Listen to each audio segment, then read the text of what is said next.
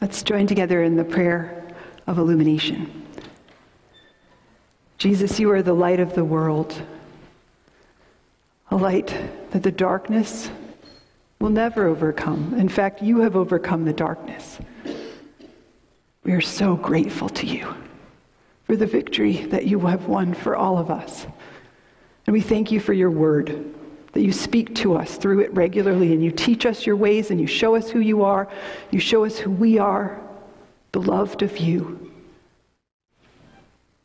God, we pray for Will as he brings your message to us today. We just pray that you would open our hearts to understand what you have given him to share with us. Please fill him with your spirit. Illuminate him. Illuminate all of us, Lord.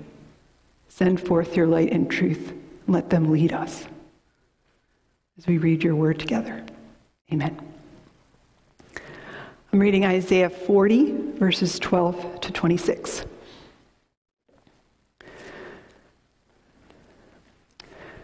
Who has measured the waters in the hollow of his hand, and marked off the heavens with a span, and closed the dust of the earth in a measure, and weighed the mountains in scales, and the hills in a balance?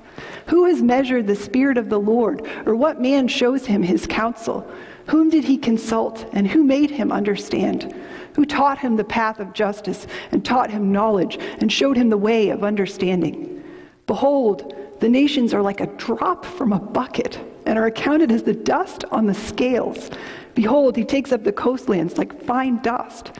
Lebanon would not suffice for fuel, nor are its beasts enough for a burnt offering. All the nations are as nothing before him. They are accounted by him as less than nothing and emptiness.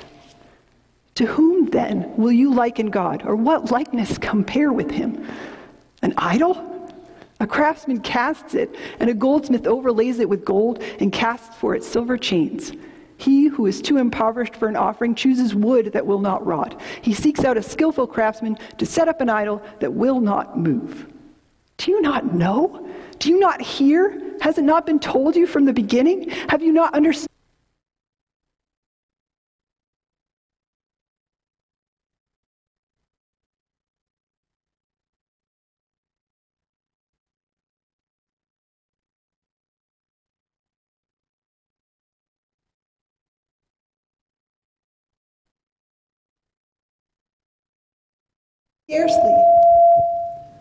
Scarcely has their stem taken root in the earth, when he blows on them and they wither, and the tempest carries them off like stubble. To whom then will you compare me, that I should be like him? Says the Holy One. Lift up your eyes on high and see, who created these?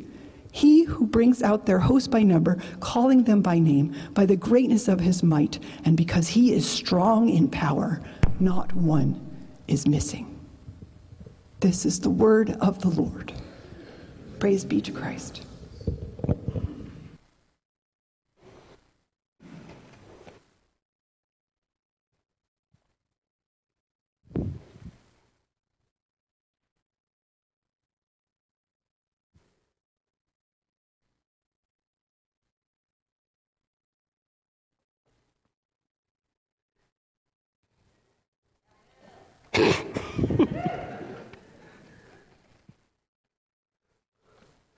Well, with that introduction, I did neglect to introduce myself earlier, but I am Will Downey, the Director of Student Ministries here at the Barn, and I'm an occasional member of the preaching team. This Sunday marks both the first Sunday of Advent, that's the 4 weeks leading up to Christmas, as well as the beginning of the Barn's Advent preaching series. So over the next 4 weeks, we'll be looking at all of the passages talking about the gospel or the good news. However, we are not going to be looking at the New Testament's use of the word, but the Old Testament, and particularly the prophet Isaiah. As Christians, we hear the word gospel, and we immediately jump to the life and the death and the resurrection of Jesus. It's recorded in the 4 New Testament books called the Gospels. While the gospel is certainly not less than that, I believe it is so much bigger and more expansive than that alone. So tracking how the idea of gospel or good news developed through the Old Testament will give us a more holistic picture of what Paul means when he uses that word in the New Testament, and thus what it means for us today. The gospel, the euangelion in the New Testament, eu meaning good, gospel, angelion meaning news or message. And so if we understand how this word has developed, it will help us better understand how to live out our faith as Christians today. The candle that Mandy lit this morning represents hope. And it reminds us of the hope of the gospel, or the good news, and what that gives to us. And we are certainly in need of good news today, aren't we? The 2020s as a decade has been a little bit of a stinker, a little bit of a dumpster fire. All right, we started off January of 2020 with Australia on fire. 60 million acres of forest burned away, the smoke of which could be seen from South America. And you would think that that would probably have been the most noteworthy event to happen in 2020. But March of 2020 said, hold my beer. And the planet shut down. Yes, for all of our time travelers tuning in, I did say the whole planet shut down. All right, while the pandemic craze has largely passed, its effects are still being felt today, including but not limited to this draining brain fog that people experience even months after recovering from COVID. And we could take the whole morning recounting all of the lousy things that have gone wrong the past 3 years, so I'm going to bullet point a few other highlights and move on. We saw race riots and protests. We saw insurrectionists taking over our nation's capital. We had murder hornets. And time will tell, but we may have seen the beginning of World War III. And that's not even considering personal tragedies that each of you have felt.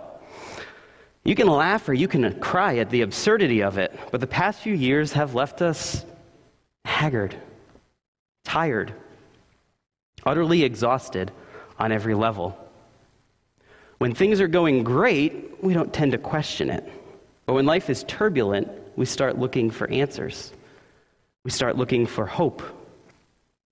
But what can we hope in when we're tired and everything around us seems so wrong? I believe that the gospel offers hope for the haggard. I believe that the gospel offers hope for the haggard. Our text this morning is Isaiah 40. We'll be looking at the entire chapter, but verses 9 to 11 offer a really good Cliff Notes snapshot of the whole chapter. So turn in whatever format of Bible you prefer to Isaiah chapter 40 and verse 9. And this morning we'll be looking at Israel's hope, why it matters, and what it means for us. Israel's hope, why it matters, and what it means for us.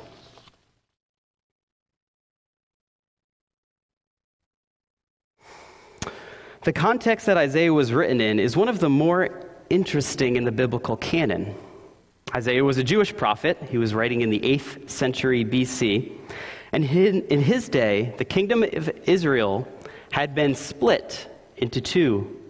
There was the northern kingdom of Israel, consisting of 10 tribes of Israel, and there was the southern kingdom of Judea, which consisted of the other 2 tribes of Israel. When Isaiah wrote, the big bad nation of Assyria was on the cusp of completely destroying the northern kingdom of Israel. The first 39 chapters of Isaiah are addressing this audience and this situation, calling the people of the southern kingdom to repent, to turn back to God, and thus to be saved from experiencing what their northern brethren were about to.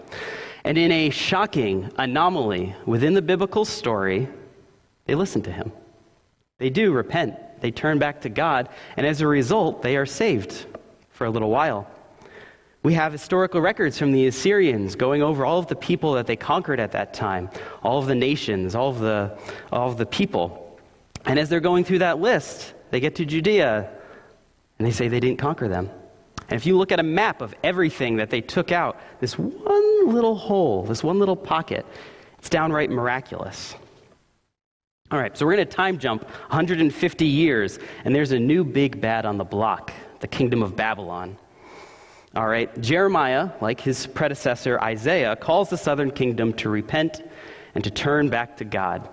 And in a much more normative experience in the Old Testament, they ignore him. And Babylon comes in.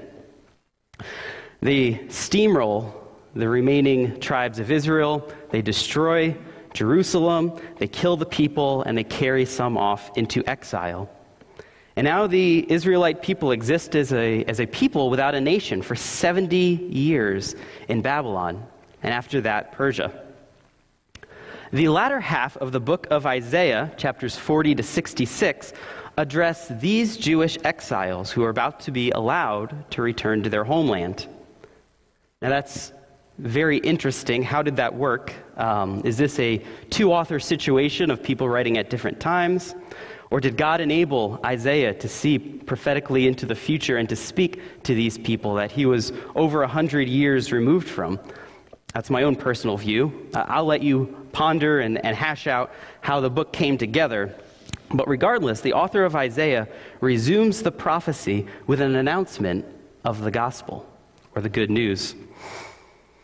A message of hope for the people. Isaiah 40, in verse 9, reads, "Go on up to a high mountain, O Zion, herald of the gospel," or the good news. "Lift up your voice with strength, O Jerusalem, herald of the gospel. Lift it up, fear not. Say to the cities of Judah, behold your God." The good news, the content of Israel's hope, is that God is on his way. Despite being conquered, haggard, outcast, living in exile, Isaiah calls them to lift up their voice, to lift it up with strength and without fear. I mean, he sent us into exile 70 years ago. Is he coming to finish the job? No. Isaiah 40, 1-2 reads, "Comfort, comfort my people, says your God. Speak tenderly to Jerusalem and cry to her that her warfare is ended, that her iniquity is pardoned, that she has received from the Lord's hand double for all of her sin." God's arrival to these haggard exiles is good news. It is news of comfort. It is news of hope.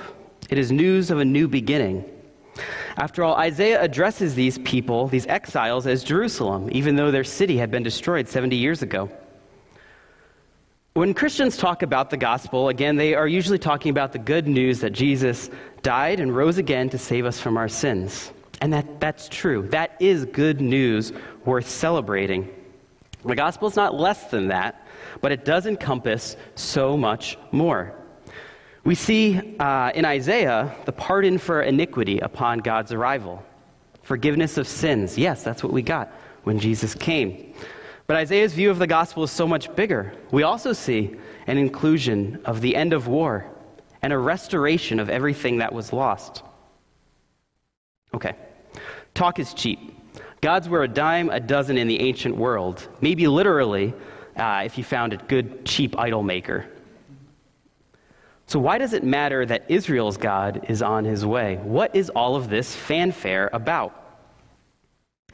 Well, as human beings, we inevitably see God through our own eyes and experience. And that's not wrong, but it can be misguided at best.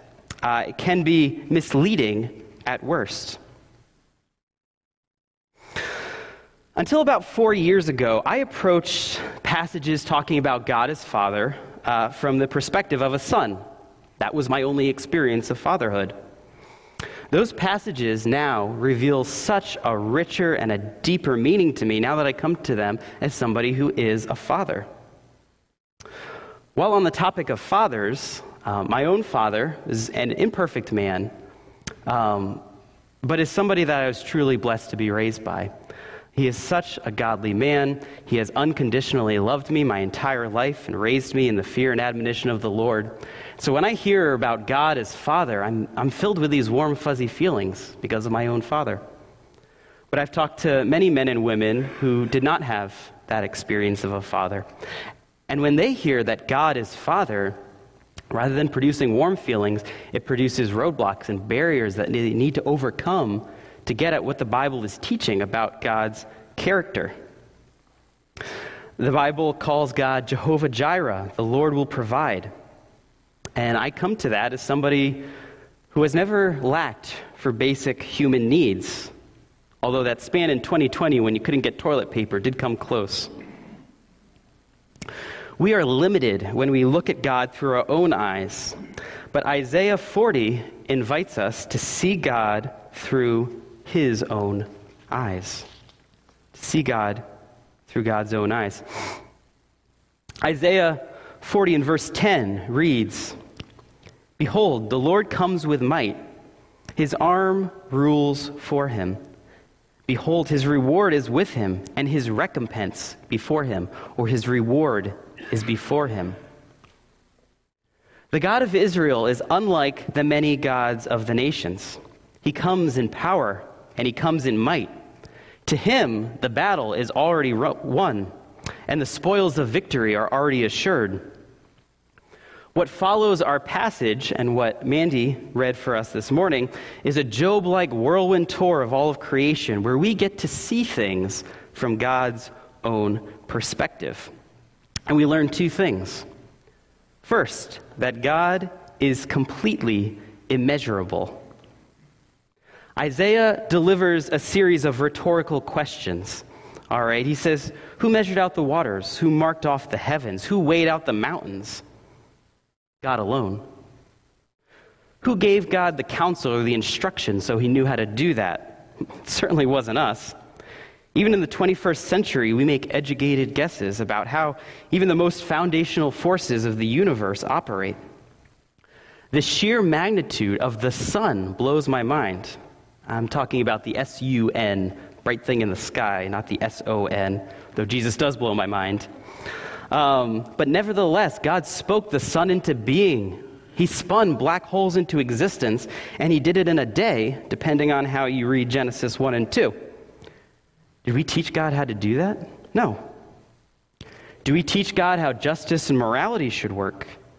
No, it's out of him that those ideas flow to us as people made in his image. And all of those big bad nations that stress us out, to the ancient Israelites, it was Babylon and Persia. To modern readers, maybe you're thinking about the leaders of places like Russia, China, or North Korea. Verse 17 says that they are like nothing before God. No, God, you don't understand. We're one power-crazed lunatic away from whole nuclear holocaust and the end of the world. Well, that's seeing things from our eyes. But how does God see it? Verse 15 says that from God's perspective, if these great rulers and nations were put on a scale, they wouldn't be some hefty weight going boom. They would be comparable to a film of dust that collects on the scales, barely even noticeable. The might of God is immeasurable. And closely related to that, the might of God is beyond compare. Who is God going toe-to-toe with in these passages? It's idols. Man-made objects of worship. Verses 18 to 20 give some examples. So you have beautiful artisan statues overlaid with gold and silver. Maybe you've got a few knockoff brands made of wood that doesn't rot. However it works, though, you put them there, you set them up, and then they just sit there, unmoving. Oh, that's pretty cool. Definitely something worthy of our worship, right? Your time, your thoughts, your veneration, your emotional investment, or maybe not, right? People in the ancient world are pretty silly to worship things like that. Us modern enlightened people wouldn't be giving all of our time and energy to these lifeless, inanimate idols, tying up all of our identity to false gods. Just give me a second. I think I'm getting a notification. Pokemon Go. Oh, it wasn't Pokemon Go, it was Reddit. Shower thoughts. Dank Christian memes. Politics, that'll be good. Trump tweeted what? Oh, now I'm going to be all worked up. I'm going to go home and I'm going to eat some ice cream. Ice cream always makes me feel better. Got to get that dopamine hit. Anywho, what were we talking about? Now, you guys know I'm being facetious. Trump isn't on Twitter anymore. Reformation leader John Calvin wrote that the human heart is a perpetual idol factory. That was true in the ancient world. That was true in the 1600s when John Calvin wrote, and I think it's true today as well. You see, I believe that there is a God-shaped hole in every human being. And if we are not filling that with God, then we're going to stuff anything else in there to try to dull out the longings of our heart. It might be food, it might be social media, it might be politics, it might be sex. It might be binge watching all 30 movies and 19 TV shows of the Marvel Cinematic Universe. You pick your poison. Now, I'm not coming to you and speaking as a sage. I am coming as a fellow addict. Somebody who compulsively reaches for my smartphone anytime I've got any quiet space in my mind. Isaiah 40, verse 25, asks another rhetorical question. And this is God speaking. To whom will you compare me that I should be like him? While modern idols may satisfy or distract us for a while, they can never make us whole. They can't compare to God. So God coming matters because he's mighty, and his might is immeasurable and incomparable, and that's worth taking note of. But what does that mean for us? And why would that produce hope in us and not dread? Well, the reason any of this matters, friends, is that God, who is all-powerful and all-knowing and in control of all of the things that happen, is for us. God is for us. That means he's for our well-being and our betterment. Verse 10 touted God as this mighty, unbeatable victor, and that would be terrifying if God came to us as a tyrannical dictator. But look at how he is described in verse 11. He will tend his flocks like a shepherd. He will gather the lambs in his arms. He will carry them close to his chest and gently lead those who are with young. God uses his vast knowledge to lead us like a caring shepherd. He uses his awesome strength not to throw us down, but to pick us up and to carry us when we're weak. God uses his might to care for us and also to empower us. Isaiah, verse 28 to 29, lays this out. Have you not known? Have you not heard? The Lord is the everlasting God, the creator of the ends of the earth. He does not faint. He does not grow weary. His understanding is unsearchable. He gives power to the faint, and to him who has no might, he increases strength. If you're looking for a good spotter at the gym, look no further. And this isn't some pie-in-the-sky promise to us. It's real.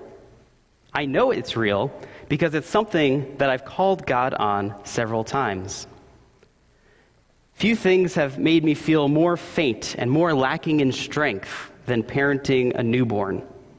All right, you throw constant neediness, you throw inconsolable crying, you throw sleep deprivation into the great crock pot of life, and that's a recipe for feeling helpless, for feeling hopeless.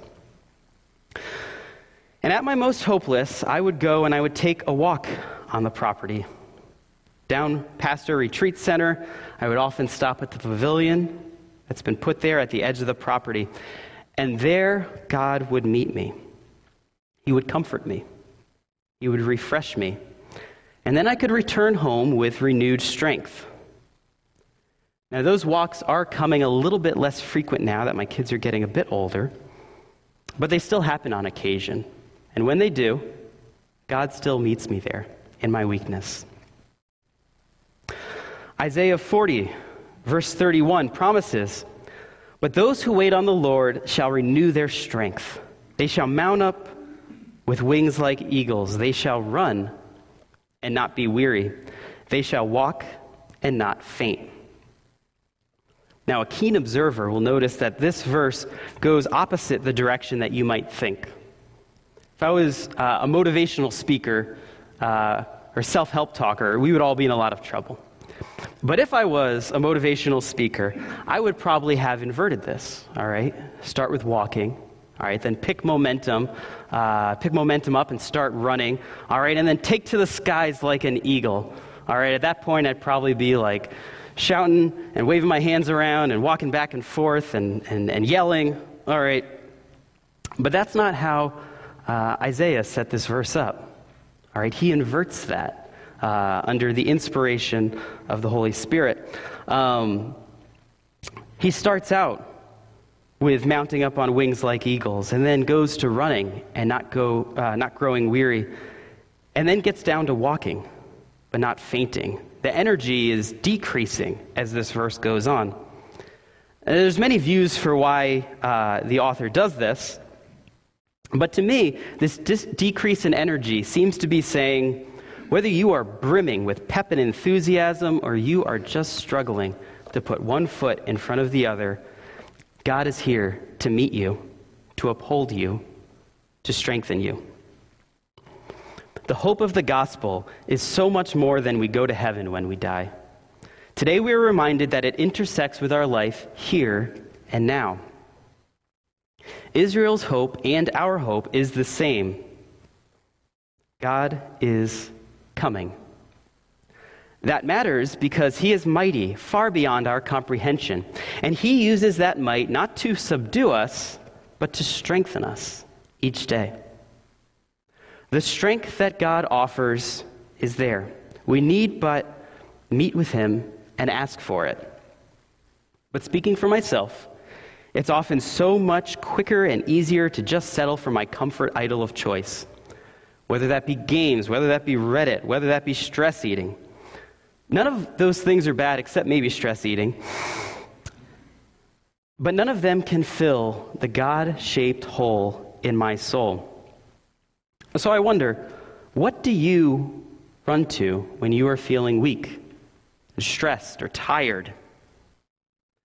This week, rather than turning to coffee or checking the Dow Jones or exercise, try running to God.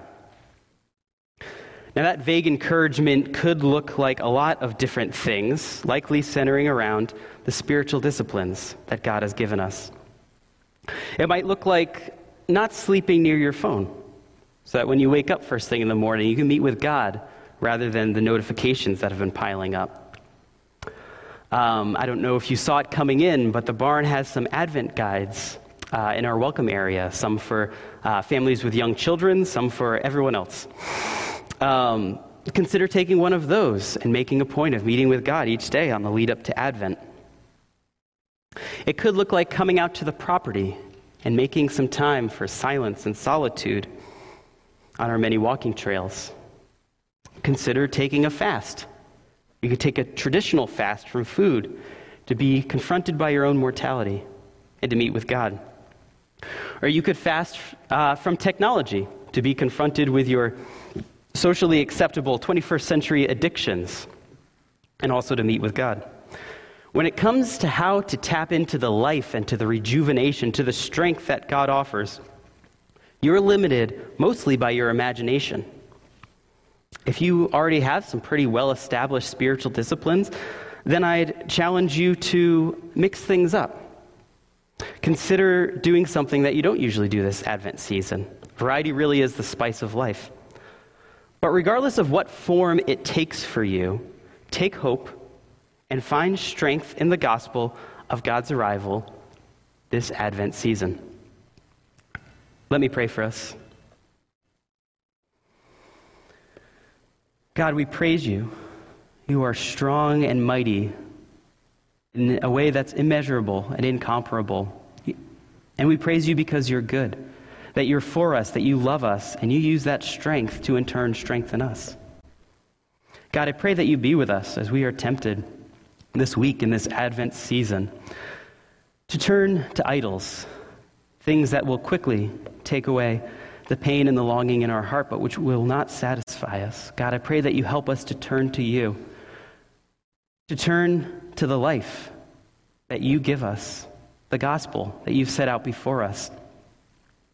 And we'll give you all the praise and honor and glory. In your precious name we pray. Amen.